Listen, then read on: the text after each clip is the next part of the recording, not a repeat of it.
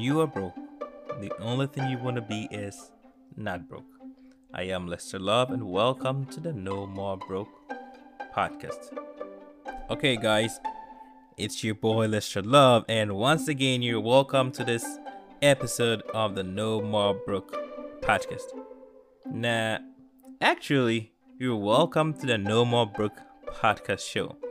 Now, moving on to this episode, it all starts with the mind. I've got a story to share. Alright? So sit tight as I tell you this story. So this story involves a strong mother elephant, a baby elephant, a little girl, and an elephant trainer. You may have heard this story before, read it somewhere, but the values of the story still remain the same, and that is why it's actually super important for me to start with this, because it takes us in the direction of where this podcast is going. So there's this big strong mother elephant and the baby elephant, and both were tied to a post. The mother elephant, however, was tied to the post by this thick rope. And actually, I got it wrong. Let's try this again, all right? So, there was this big strong mother elephant and a baby elephant. The baby elephant was tied to this post by a thick rope, whereas the mother elephant was tied to the post by a thin rope. Now the baby elephant, strained and heaved against the rope, trying to break free. Now, I've never seen an elephant tied to a post in reality, but I've seen a dog, tied to a post by a chain, and I've seen a dog, try to break free, straining and heaving against, the dog chain, to break free. So this mother elephant makes no attempt to break free, alright? But the baby elephant continues to try to attempt, it keeps on straining. It just wants to break free, alright? So this little girl standing afar observes what is going on, and she starts scratching her head because she's puzzled. Because in reality, or in human sense, if you're super strong and you are tied by a thin rope, it should be easy for you to break free, all right? But the fact that this mother elephant is doing nothing, puzzles this little girl. So she speaks to the elephant trainer and asks the elephant trainer, the baby cannot escape but tries to. The mother can escape, but she does not. She makes no attempt whatsoever. Why doesn't the mother elephant break free?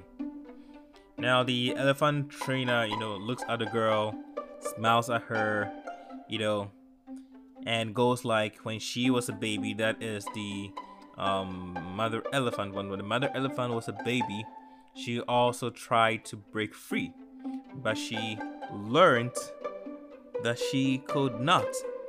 And now in her older age, she assumes it's still impossible. She is tied by the strongest rope of all, and that rope is in her head. That rope is in her mind. All right, so that is the story. And how relevant is it to the No More Broke podcast? You see, you may be asking yourself, what is the very first step, or how do I break free? How do I get to a point where I am no more broke?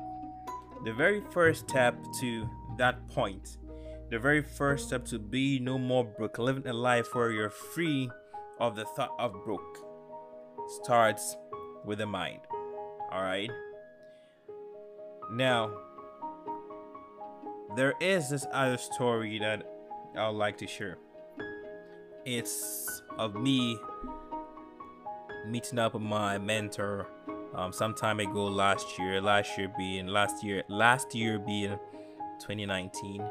So I've been watching my mentor from afar, learning from him, while I was also watching him, and I was presented with the opportunity to, meet up with him. So I was super excited about the opportunity.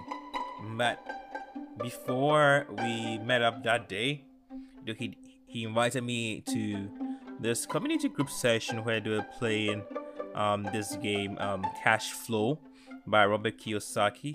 This was my first time encountering that game, hearing about it, seeing it, and even playing it. And I'll tell you today that if you've never played that game, believe you should play the Cash Flow game. You will love it. It will teach you a lot about how you perceive money.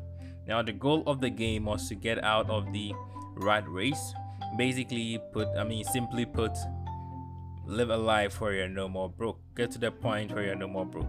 So how that works is you assume a profession, and the profession in which you assume comes with different life choices made by the character of the position that you assume.